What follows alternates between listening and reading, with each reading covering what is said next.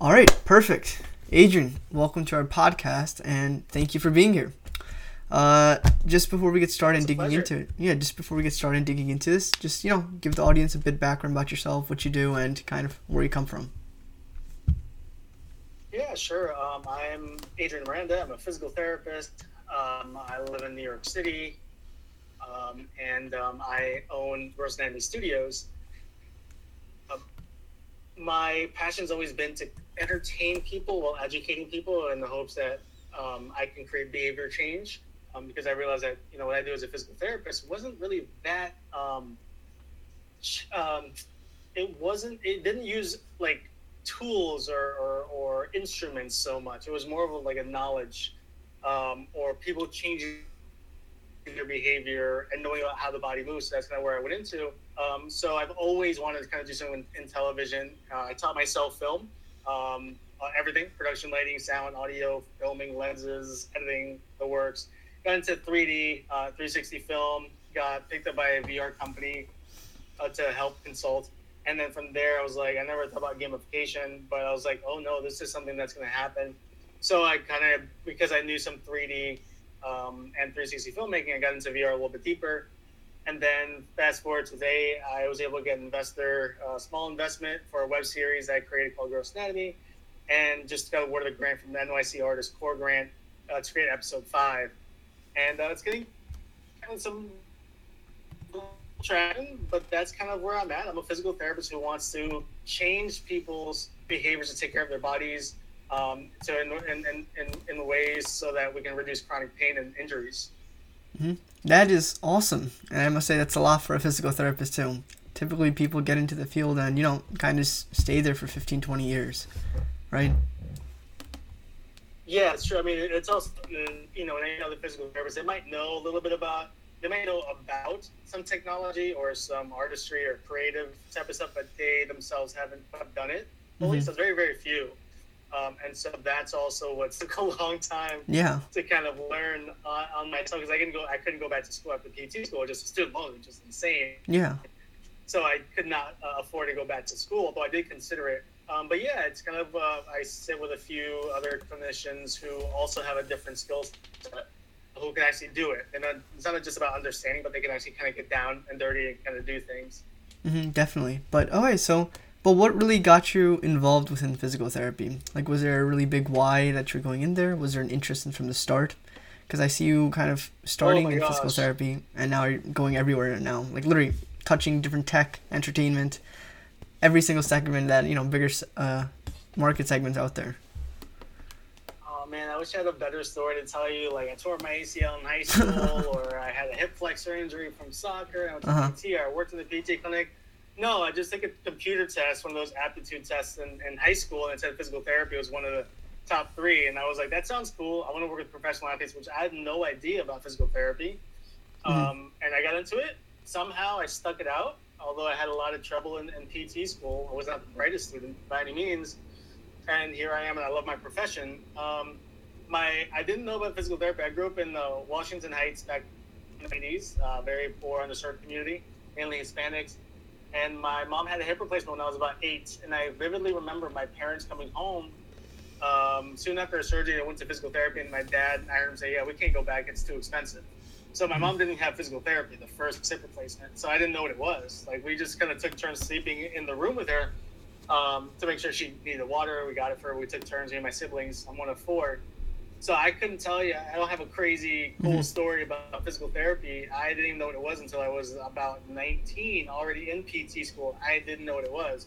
I had an assumption that it was like to help professional athletes with their injuries, but that's about it. Got it. So now that you actually went through the whole process of, going through schooling and whatnot, what are big stigmas that, people maybe in high school or even college, they think of PT now, but realistically, what is it like kind of going from there? Yeah, I mean, it's changing over the years, even now after the pandemic. But, a lot of times people will think that, physical therapists are just a place that you'll get massages from, or like these stim pads that feel nice and you rest. But really, it's more about kind of, if you're a programmer, it's like finding out where the bugs are, kind of taking out the glitches and the bugs in the code. So as you move, your body compensates in proper ways and then improper ways. Usually improper ways is what leads you to having an injury or pain or a problem. And then also, even if you have a neurological condition, it's to optimize your function to make sure that you don't deteriorate quickly, or that you don't deteriorate, that you maintain whatever function and abilities that you have. So those are kind of the stigmas that I think nowadays, I think more of the public is starting to realize, hey, you know, they problem solve your movement issues, pretty much, and pain issues and function issues. So it's not just about pain, it's about functioning and moving as well. Got it. One of the biggest things, honestly, I've seen within that physical therapy space is so many people get it confused with chiropractic therapy and whatnot, and I see a bunch of clinics kind of combining with them too. So what's with that kind of going on? I know physical therapy is much more evidence-based. There's a lot more research-driven focus behind it, and especially when it comes to data analysis, that's required a lot more in physical therapy rather than chiropractor therapy. So can you just break those two up as well? Yeah, I mean, I'm not sure. It depends. I've met some very knowledgeable chiropractors, and I've also met some unknowledgeable physical therapists that don't do evidence-based. So I think it's just also that physical therapy programs are in universities, like research universities, standing accredited universities, and chiropractic schools. A lot of them can be on the outskirts of the university-based system, or even like teaching hospitals. So I think that's where the difference comes. But yeah, PTs do a lot of research. I know some. You know, I would say that, yeah, there's a lot of publications coming out from physical therapy departments and research programs than you might say chiropractors, but it's hard to kind of say in today's day and age. But I would say that's what you might think, but I can't say, you know, I've known some personal trainers who know the human body better than some physical therapists I've worked with and know. So I think it's really that as a physical therapist, what I can be proud of is that our training goes beyond just hands-on approaches. It goes into exercise, goes into the mind as well. It goes into just the full a bigger, broader picture. And so we introduce all those things in class, and we definitely are kind of evidence-based. Like a lot of the schooling is, you know, you do research in school, but it's very much about evidence-based, which to some degree sometimes, hey, you push too much evidence and you forget about the person's cultures, customs, values, their past experiences, and we kind of overlook that because the research just says this. Now remember, research is not 100%. You know, so it's if n equals 100, chances are 100 are not going to get better, or 100 are not going to get worse. So it's not a perfect science. It's an art, right? It's art and science. So that's what I would say to that. No, I'm happy you brought up the idea of patience right now. So one of the interesting things is that I like to understand more about the whole ecosystem physical therapy is kind of how does the patient dynamic, how does that kind of come into play? Because they always come in with some maybe idea of what physical therapy is supposed to do to them. So you're a physical therapist, you've dealt with patients. Can you kind of dive into a bit more of their psychology of their side, kind of what they're thinking, what their fears might be, and what their expectations are from physical therapy? Oh yes, I've dealt with patients. It's scary, man. Like, have you ever had an injury or ankle sprain or back problem? You know, even if you just felt sick one morning, you wanted to work out or do something, it drains your mind. And so, when you get something that's, you know, we take for granted, it gets taken away from you, you get worried, you get nervous. You know, even as you know, I have a colleague who's like, you know, his back when I was a physical therapist, and he's like, turning to this left cancer, like his mind went all over the place, and we all have done that, and it's just human nature. But the patient experience is a rough one. I mean, it's a depressing moment when you get an injury or you get diagnosed with a condition that's out of your control, and so what you do is you try to meet them where they're at. You don't try to talk down to them, you know. You really try to also understand that they're going through not just physical therapy, but they're going through life. They have children. Their children's sick. They're going through divorce. Their parents are sick and they're taking care of them. Their work sucks. They hate their job. You know, like there's so many other factors that affect the patient experience when you come into the clinic that if you forget about that, you really can't heal somebody or help heal somebody or treat somebody. Got it. You know, I understand the whole patient experience. I've played soccer for a good amount of my life, and the ankle injuries I've sustained are quite annoying, I guess. Like it's one issue is on the field, and another issue is getting from class to class as a student. So you face issues, you feel the pain, and it's a holistic approach. I think that's necessary for patients these days. Not just how can I get someone back onto the field, but how can they reach a certain level of comfort again in their lives. Yeah, it's like for example, the best evidence tells us that ankle exercises and strengthening it helps ankle sprains, including some hip exercises. But what if you're so stressed out, you have so many classes, so many projects to do that you don't have the time to do those exercises? Like that's where the science just kind of gets debunked. Like that research says great, but they're in a lab. They're in a isolated lab. But what happens when you in real life? That's where we kind of sometimes lose sight of that, and that's where you have to kind of be creative, and you have to meet the patient where they're at. Definitely agreed. So how is the clinic that you're working at right now? How are you guys kind of trying to plug that gap of really understanding the patient's life and then giving them treatment based off that? So the clinic or my company? Company. We'll start with clinic and then we'll go to company. Okay, so the clinic I'm working at part-time, specifically just because I was kind of focusing on the entertainment, the VR part. Yeah. As far as the clinic, what do you want to know? Like, how are we plugging in the patient experience? So it's like, what do you guys do? Telemedicine, telehealth, all this type of stuff to make sure it's in person, and patients can book their own appointments, and so that's kind of one aspect of the patient experience, and we just try to be there, just whenever they reach out, we respond as quickly as possible. Simple things like that. Got it. So it's more like building a relationship with them to some extent. Yeah. Understood. And let's go into the company itself. So before we dive into gross anatomy, can you just give us a brief background of how you got involved into it and where it's at today? I mean, I've always been involved. It's my creation. Yes. And then I was talking to entertainment lawyers, and I finished the series development with a company in LA called Open Gate, and just trying to make sure that I didn't get taken advantage of the day that came when I sold it or something like that, or met with executives. So I was advised to start a company.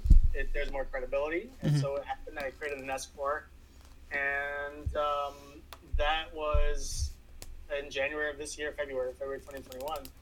And that's kind of what happened. And luckily, we've just been able to get some traction and eyeballs on it. And we're able to produce 4 episodes. The first one was not funded, but that's kind of where we're at right now. But the goal is to have all sorts of different technologies and entertainment, which is VR, whether it's VR gaming, VR experiences, 360 experiences, web series, podcasts as well. Eventually, down the road, stage plays and clinics that are subsidized by the income that comes in from the other streams of revenue. And so, like right now, where we're at right now is we're actually in production or in pre-production for episode 5, which will have a original song and musical number in it as a sketch. And so we just locked in the production date, which is August 19th. And then we're actually, Columbia University and New York Presbyterian is going to partner with me to do a screening at Haven Plaza. That's awesome. Which is an outdoor place right outside of Columbia University in Washington Heights. And they're going to screen it. And we're going to have the community come and show it. I was able to get a New York City Artist Court grant for that one. And that's where we're at right now. And so even though we're not even done editing or even producing episode 5, I'm already thinking about episode 6, which is going to be kind of like an Avengers, Marvel kind of sketch. Love it. In that one. And things kind of change. That's the season finale. So, which is crazy. I never imagined that I'd have done a full season of a web series in this year. I thought episode 1 was just a sample and I was done. But here we are. And I will have finished off a full season, directing, writing, producing. Got it. Kind of my vision that I've had for a decade. That's awesome. That's awesome to hear. So much awesome things happening during this short period of time. So just early on with everything. Gosh, if I could just hop in for a sec. Yeah, sure. I think Adrian, you mentioned earlier about how you learned everything on your own. How did you go about doing that? It seems like so much work, and I know you already learned about physical therapy, so you had that sort of knowledge base to solidify the content of the episode. But what about directing and producing? How did you learn all that? Yeah. Oh my gosh, great question. So I would go work in the clinic, and I did teach. I was adjunct at Ithaca College. So for example, my acting classes came from like theater. I got into theater in like 2012 to 2016, and so I'd go teach in the morning. I go to the clinic from noon to 8, and I go to rehearsal from 8 to 8:15. I get there late, 8 till 10, and I go home, and that was acting. But in the meantime, I'd watch YouTube videos a ton, and there was like a local courses for adults in Brooklyn for filmmaking that were really, really, really like $20 for like 3 hours or something like that. And so I took a handful of courses, but I just YouTube and Googling and like doing free stuff for people and hanging out with other people who are filmmakers. And so I would work a full-time job, and I would just stay up watching YouTube videos. And on the weekends, I'd go film, and I'd practice it. And so then when I kind of had that under my belt, I would literally, like, there was one year where I actually got to work at a studio production company for a year and a half. And when I quit that, I literally watched Netflix to study. Like, I would study the cuts that the director would make, the editor would make, why did they cast it, like all this different type of stuff. And one channel that I watched a lot in the past 2 years, because I felt like I knew the software and the technical skills, but I didn't know about the financial part, the business models, and also directing and producing. So that's when I watched a YouTube channel called Film Courage, and it just interviews all these producers, not like the Spielbergs, but the people with like just underneath the credits that were still so very important people. And I would just listen to, watch them and study them. And then when I watch a movie on Netflix or a TV series, I would watch it with a different type of lens. I would be entertained, yeah, but it would be like, oh, they did a J cut here. Why did they do that? So I literally would break it down.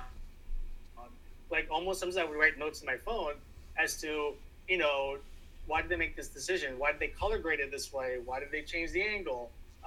And even like VR stuff, the designs, I look at the assets, like, is it going to be a cyberpunk, environment? Is it going to be a slashing?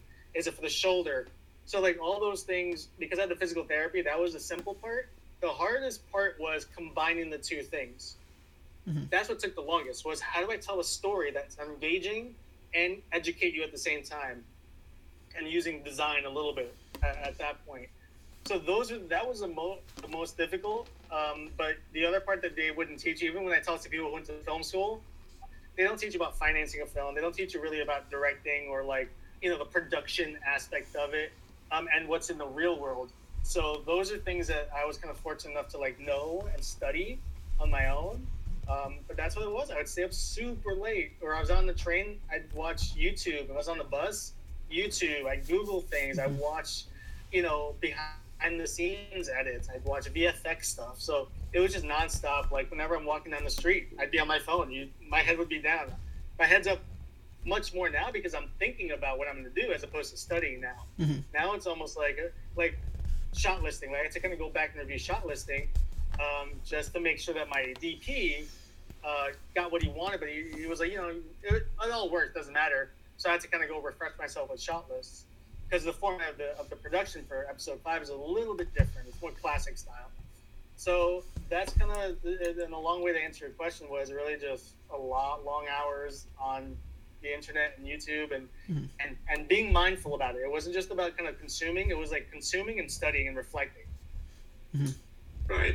That makes sense. So who would you say was your biggest influence during this period? Was there like one person that really stood out and that you learned like the most from? As for like in entertainment? Yeah, like sort of like the whole film side of things. No. It's just too much. Like there's so many things that I pulled from different people. Right. And even sometimes it's just the shows. Like I would be influenced, for example, Glee, that was kind of an inspiration for like this musical number. The style of episode 1 was completely stolen from Glee. Then there was like Mr. Iglesias recently that came out, just the coloring and the kind of style. But the reason why my vision is so complex, even when my entertainment lawyer kind of shops it or stuff like that, it's because it's niche. It's a very niche, and that's actually a Netflix producer as well. But it's also that my purpose, to kind of cautious your question, was the patient experience. How do you meet the patient where they're at? My show was to be able to relate to as many people as possible. And that's hard, right? You guys have a target market. And that's what everybody asks for. My general vision, and I do have a target market, but my general vision is that anybody can watch this. Like when you have a family of your own with 3.5 kids and your grandparents live with you, that all of you can sit there and watch it and laugh and poke fun at each other because of it. So the challenge was like, one episode I want to do Mission Impossible. One episode I want to do Kiss Me Kate. You know, one episode I want to do Fences by August Wilson. One episode I want to do, you know, Michael Jackson. One episode I want to do Marvel Event. Like, it's so many different things. Or other times I want to kind of make, you know, poke fun at cultures, like the French culture or the Latin culture. So because it hits so many different things, that's also what was challenging. But the goal is to be relatable. That when you watch this episode, you love Mission Impossible movies, so you're gonna watch this. You love James Bond, so you're gonna watch this. You love fighting, you love martial arts and Bruce Lee. You love running. You know, there'll be kind of like a Forrest Gump running kind of style for a sketch. So that's why I'm so influenced. I can't tell you about one person that really, if anything, the one person that I realized influenced me as a kid, you know, was John Leguizamo and Julio Zavala. Julio Zavala is a Dominican impersonator who impersonated like everybody, male, female, Celia Cruz, Michael Jackson, Julio Iglesias, Luis Miguel. Like, he impersonated everybody like really well. And like something as a kid, I loved that. So for me to be able and to relate to people was the number one thing. And John Leguizamo you know John Leguizamo. He's pretty versatile in his acting career. So those are things that I've pulled from different filmmakers, writers, producers, comedians, actors, and also even clinicians. You know, there's people who inspired me as a clinician to learn about how the body works, and that not one technique is actually great. You know, it's having a combination of techniques. And if you're in the martial arts, same thing. Like, the best martial arts is a combination of everything. There's no one style that's going to like defeat them all. So that's kind of the purpose, is to be relatable to as many people as possible. And people telling me I'm nuts and it's not possible. I just nod and. No, I mean, like, you're always gonna get haters in the beginning, so it's like, I'm glad to see you can, you know, you take feedback where you could and then build upon that. That's what I'd say. Yeah, exactly. But yeah, one thing I really want to hear from you, it's you've been working PT for a while and you've been working everything else surrounding PT. What evolutions have you seen from the past couple of years, and where do you expect this to kind of go towards physical therapy itself? I don't think there's been much evolution. Fair answer. Everybody's talking about how telehealth PT came in, and people adopted independent, and then they just dropped it like a hot potato, you know, as soon as things opened back up. So it's like, yeah.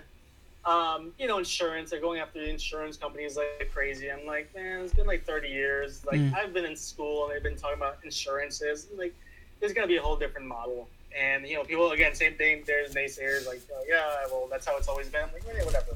So I don't think much has changed. That's one of the reasons, like, for example, high-low tables, $1,300, $1,500. And I looked it up one day, and right before I worked at the VR startup. I was literally did a 3D CAD, not CAD, but 3D model. What did I do? I think I did it in Blender. A 3D model of a high-low table. No, I did it in, I did Blender, but I did it in Google Draw. Got it. Oh, so, even better. So I did in Google Draw in 2D, but I also did in Blender. So I had a high-low table I designed with different colors and just like different, like it looked nicer, more modern. And I was like, why does a high-low table cost the same as it did in 1990? Like, technology's gotten better. Why don't we even have Bluetooth? That was actually something I was developing, and I looked for hydraulic lifts, mechanical, like industrial, for like $500. I was like, then I thought about the shipping and the handling, and I was like, I can drop the price down significantly. And then I got hired to work in the VR part. But that's something that's there, you know, ultrasound as well. Like, there's just no funding. That the amount of reimbursements and the income that physical therapists make is not enough to reinvest in the profession. So ultrasound machines, e-stim machines, like, yeah, the research has come out. I mean, New York Times had the article out recently. No one's put in enough time and energy to kind of develop those, which I think they're useful. They're with the right person, but they're not useful enough to substantiate, you know, getting paid for it. But just the tools that we use, it's not that much different, you know. But also, you don't need that many tools for physical therapy. But the technologies, that's, I think, right now where people are kind of interested in. People like yourself, you know, are starting to kind of get to people's phones, which is a powerful thing. But in the mainstay of things, 99%, you're still going to go to a clinic and get treated. and your insurance is going to pay for it, and your therapist is going to be, upset that they get paid so little. So in that aspect, I don't think there's anything like crazy that's come out in physical therapy since I started. I think maybe now people are just more knowledgeable about the human body, but I think also the general population is more knowledgeable because we have information on the internet. But as far as, technologies, we're very, very, very, very slow and behind, Look at surgeons that do robotic surgeries, physical therapists, we're still using our hands, and which there's nothing wrong with that. I love using my hands. But I think we're in a different day and age now that we can kind of start to push, and there's very few who want to make that change. I think there's people who are hungry, but they don't know how. Partly was what I tell people, hey, you're a physical therapist, you graduate, start learning something else, whether it's design, data analytics, technologies, programming, coding, filmmaking, hardware, wearables, anything. Actually get into that as soon as you can. Because it can probably be like in the next 5 years, there's gonna be a lot of technologies that are coming out. But I have to say, like, I don't think that there's much has changed. Insurances are paying less. If anything, it's gotten worse. Medicare's making more cuts. If anything, it's gotten worse. The patient care out there, I mean, we claim that we do great jobs, but there's a lot of stuff that we do wrong, and that I push the profession to do better, even education. Education-wise, we're indebted. Physical therapy students come out with insane debt. So how can we kind of contribute back into the profession if you're left with 6 figures in student debt that you probably can't get out for 30 years, unless you do really, really do well for yourself entrepreneurially, which has happened and does happen. But I think, with the challenge of profession and even to help the population, doing something different and better, But as far as insurances and relying on the government and Medicare system and payers and advocating and lobbying, like, I think for years we've actually been losing the battle slowly. It's just kind of a slow thing. And that's kind of where, companies like companies that can get investments and to create technologies is probably the way to go. That's kind of where I stand on it, is that you treat the population, but your income comes from somewhere else. Got it. Okay. So it's, insurance companies, I've done my fair share of research into them and spoke with them. It's interesting way how their jobs to extrapolate as much as they can from a service and give back as little as possible. So what we've actually, an interesting thing that we found was the stuff we're building here. We're trying to build in another kind of revenue source for physical therapy clinic staff. So the device we're building, it's actually, the cool thing about it for scalability reasons is once a clinic does buy it from us, suppose we set it out for maybe $200 or something like that. CPT codes have already stated that wearable biofeedback solutions, those are already fundable, or their insurances will automatically pay for that already. So technically, a clinic is going to be getting paid for some degree amount from insurance companies. I know Medicare and Medicaid, definitely they support it 100%. Private ones, that's where it gets a bit iffy. I know United Healthcare does it, but then there's other, I think like Blue Healthcare. Other ones are like a bit iffy on those, but I've seen a little kind of going there because now insurance companies, they're getting afraid that there's these large marketplaces like Hinge Health, Kai Health, all these other pieces emerging right now, and they're going to take everything away. So I think insurance companies, they're kind of a bit scared right now. If the way I'm thinking of it right now, what are your thoughts there? I mean, you said exactly what I said earlier. It's like you have to offset the cost by investments so that the payer doesn't have to worry about insurance. Insurance is going to be I think what will happen is that employees will yell at their HR departments that I'm not getting anything out of my premiums, so I'm gonna leave, or I'm gonna reduce my stuff, and then the insurance companies will see a decline in their revenues, and they're gonna have to switch the model. But then the Hinge Health are the ones getting outside investment that they can subsidize to create, MSK solutions. And to be honest, I think that's gonna be the new path. But I think we as a community, whoever's trying to help MSK chronic conditions, it's get the patient to do it. Get the patient outcomes there. And outcomes can be that you're declining deterioration. Outcomes can be that you're improving performance. And that humans, seek you out. That they don't seek insurance. Or insurance doesn't seek you out, that either big corporations seek you out or the individuals seek you out. And I think that's going to be the future, because I think people are just getting woke. They're waking up. Definitely. They're becoming like louder, and they're going to become louder. And eventually, if your wallet hurts, you're going to make a change. So insurance companies might have to make a change, you know? Definitely. So I think that's kind of, that's where we're going.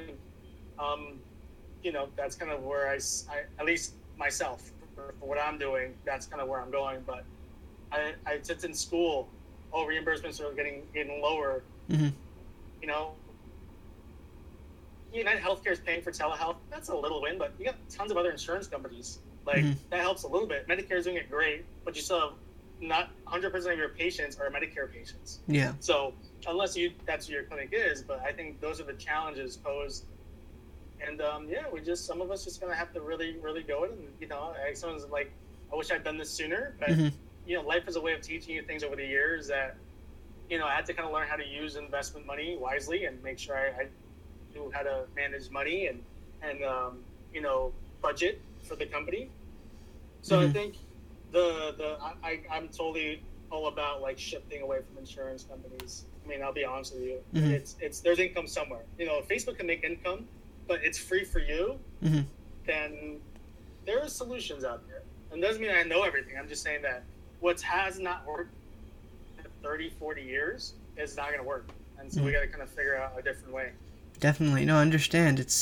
I feel like just nowadays, especially the pandemic, everyone's finding these other solutions out there now. Mainly because we're kind of forced to, whether it's kind of seeking the right type of therapy in the right place. And it's working. It's a lot of wasted dollars. Yeah, it's a lot of wasted healthcare, Yeah, so it's working, and why not kind of push more towards it, especially with everything emerging, right? So yeah, one thing I want to understand a bit more about is kind of compliance rate and whatnot. Going through Gross Anatomy, building everything out, putting those web series out there. Have you gotten any feedback from viewers and only on that aspect? Like, has it changed anyone's life? Has it just been like, finally understand what PT is? Do I know like what's happening? Like, what are they saying? Interesting, yeah. People, oh my gosh, yeah. I'm getting more and more feedback. You know, I'll give you a couple. My uncle, you know, I put out the smaller videos. There's like the short clips that I do, the silly ones. Besides the web series, I've done it for years now. My uncle's like, he's like, you know, this helped so much. I was like, what? Really? It's like, yeah. Oh, some of the stuff that you did helped my shoulder. I was like, oh. And my other buddy, he moved to Florida. He's like, yeah, I watch your videos. And like, I haven't heard from him in like 3 years. He's like, yeah, help with some of my injuries. So like, I've gotten that feedback from like direct messages. And then I got other feedback from like LinkedIn, like some random person. He's a veteran. He's a voiceover actor. And he messaged me on LinkedIn saying, oh my gosh, I saw your web series. And you and your mother's interaction reminds me of me and my mother's interaction. I love it. Keep it up. Random guy. That was awesome. Another PT reached out to me via LinkedIn. But I got an email. He's like, Adrian, I've always wanted to do what you're doing, but I've always been ashamed to tell my friends and family that that's like what I want to do. And it's like I love to talk, and we talked. Right? We talked on the phone. I was like, that means a lot to me. So I've actually went to get a massage from today from a friend. We do Lindy Hop in Charleston, social dancing, and we met. And she's like, if you ever needed someone from Gross Anatomy, can we do a massage one? And I was like, listen, one day my goal is to have a whole healthcare web series that's like dentistry, you know, you name it, like whatever it is, the whole body, the human body, one day. But yeah, I've gotten people reaching out just now where, you know, for a while I was like, I won't lie, before I got the grant, not even a month ago, I almost quit, I almost kind of gave up. And then they kind of propelled me, and people would just reach out and they're like, I love what you're doing, and how do I get involved? And I'm like, well, I don't have enough money for that yet. I mean, I have a nice team now, but you know, it's not to that extreme I can pay salaries. So it's been crazy because for, you know, a while it's just kind of quiet, you know, and then you wonder if you're doing anything helpful. But yeah, I've been getting some great just feedback about I learned so much. This helped me this. I love what you're doing. I was ashamed to tell my friends that I want to do what you're doing. I want to be a writer. I'm a comedian on the side. And, like, it's just been kind of really cool. People were kind of emerging during COVID, especially. They kind of emerged and saw what I was doing. And they're kind of hitting me up, and somebody reached out to they want to make a short film, but they're autistic child, and so they're asking me for help with that stuff as well. So it's been really interesting to see the feedback. And listen, I know they're going to be haters, and that's fine. You know, and not only that, but there are, now it's less so for people like, oh, you're crazy. That's not possible. You can't do it all. And then here I am, and now people are reaching out to me, which is kind of interesting. But it wasn't easy. By no means was it easy. Definitely took a lot of time, a lot of sacrifices, and here we are. Yeah, definitely. I think at this day of age right now, we've hit an interesting point just in U.S. or human history where the value of money, I think that's decreasing when it comes to the value of ideas we're kind of coming up with. I don't know if you've heard of this. I think Jack Dorsey, Twitter, or whatever, I think Square, they acquired a company for $29 billion out of Australia. And that's a lot of money. That's, I think, one of the biggest M&A transactions that happened in the year. And you look through the patterns and everything. Money is being given out left, right. Everyone's getting it. And it just kind of shows that the ideas that we're all coming up with now, that's overarching the money that can, be stored somewhere else. So I think it's necessary for, people like you to really push Disrupt PT right now. It's been 30, 40 years. I mean, the industry's, been longer than I've been alive. And definitely, it's necessary to do now now more than ever, I'd say, with everything going on. Yeah, it's and I think it's easy to kind of get into a rut and a routine. I think that's what it is. Like, you're used to this. It's challenging, but I'm used to it type of thing. And you just kind of go through the paces, and change is tough and it's rocky. Just to get to be able to do these web series, it was really rocky for a while. But I think that's what it takes.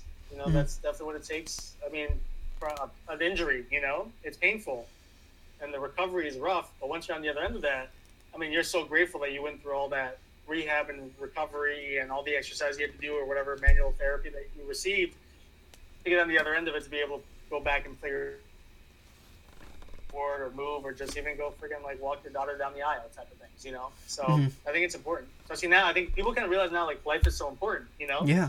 I think, we sometimes have a short-term memory that we kind of just go back into our routine. But it's nah, man, we lost a lot of people. There was a lot of death and destruction and hate and anger, and let's make this better. I kind of, saw, I was really, really, really young when my mom was having her hip pain, but just watching her walk now and how well she's doing, it's awesome. And so I kind of secretly, I guess, said I don't want anybody else to go through that.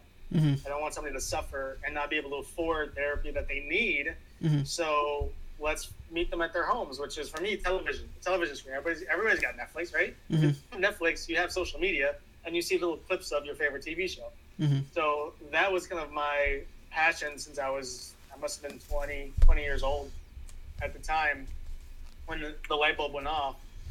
But, let's make it so that people don't have to suffer. We've already suffered enough, and let's as therapists, I feel like we get to know our patients closely because we see them for 30 to 40 minutes to an hour maybe, several times a week for 6 weeks to almost years. And you really get to know the person and what they go through. And if we can kind of just drop that down a notch, that's kind of that's the goal, really. Definitely. I understand. I definitely agree with you there, and just trying to help lives at this point. Not helping someone, it's less about treating someone's knee pain or something. It's just getting their life back on track. Just especially with what we experienced so far, and it's necessary, very necessary. Especially, I bet there's billions of people that kind of go through MSK pains, anything related to that yearly. So more people that they know the treatment's available out there. They know that treatment's going to help them. I think it's necessary for folks to know about that. Yeah, for sure. And listen, you're disrupting a space. So that's all people is you better be prepared for insurance companies to come after you, And so they're going to find any little blemish that you have to bring you down, because they're going to take away a lot of their clients, a lot of their patients. So, that's something I talk to entrepreneurs and going to the physical therapy MSK space. I'm you're disrupting an industry. You will get backlash. You will get people coming after your CEOs and your executive board and your validity of your research studies. If you're doing it right, that's what's going to happen. If you're not, you fly low under the radar, and it's all right. But to truly disrupt the system, because the insurance companies are not going down without a fight. Not a chance. Understood. Good to know beforehand. I'd say. Yeah, right? Awesome. But yeah, just wrapping stuff up. What are final remarks from you? What are anything else you'd like to tell a PT that might be listening to this? Other folks that are planning on going in PT? Do you have anything to tell them about? I mean, I love it. I love my profession. I love people, love helping people, love seeing them overcome their injuries. And, I think it's time to kind of put a magnifying glass on accessibility to physical therapy. It's a luxury, man. Like, I grew up, in the hood, and I can remember anybody saying I'm going to physical therapy, growing up. And so even nowadays, like, there's still an accessibility issue.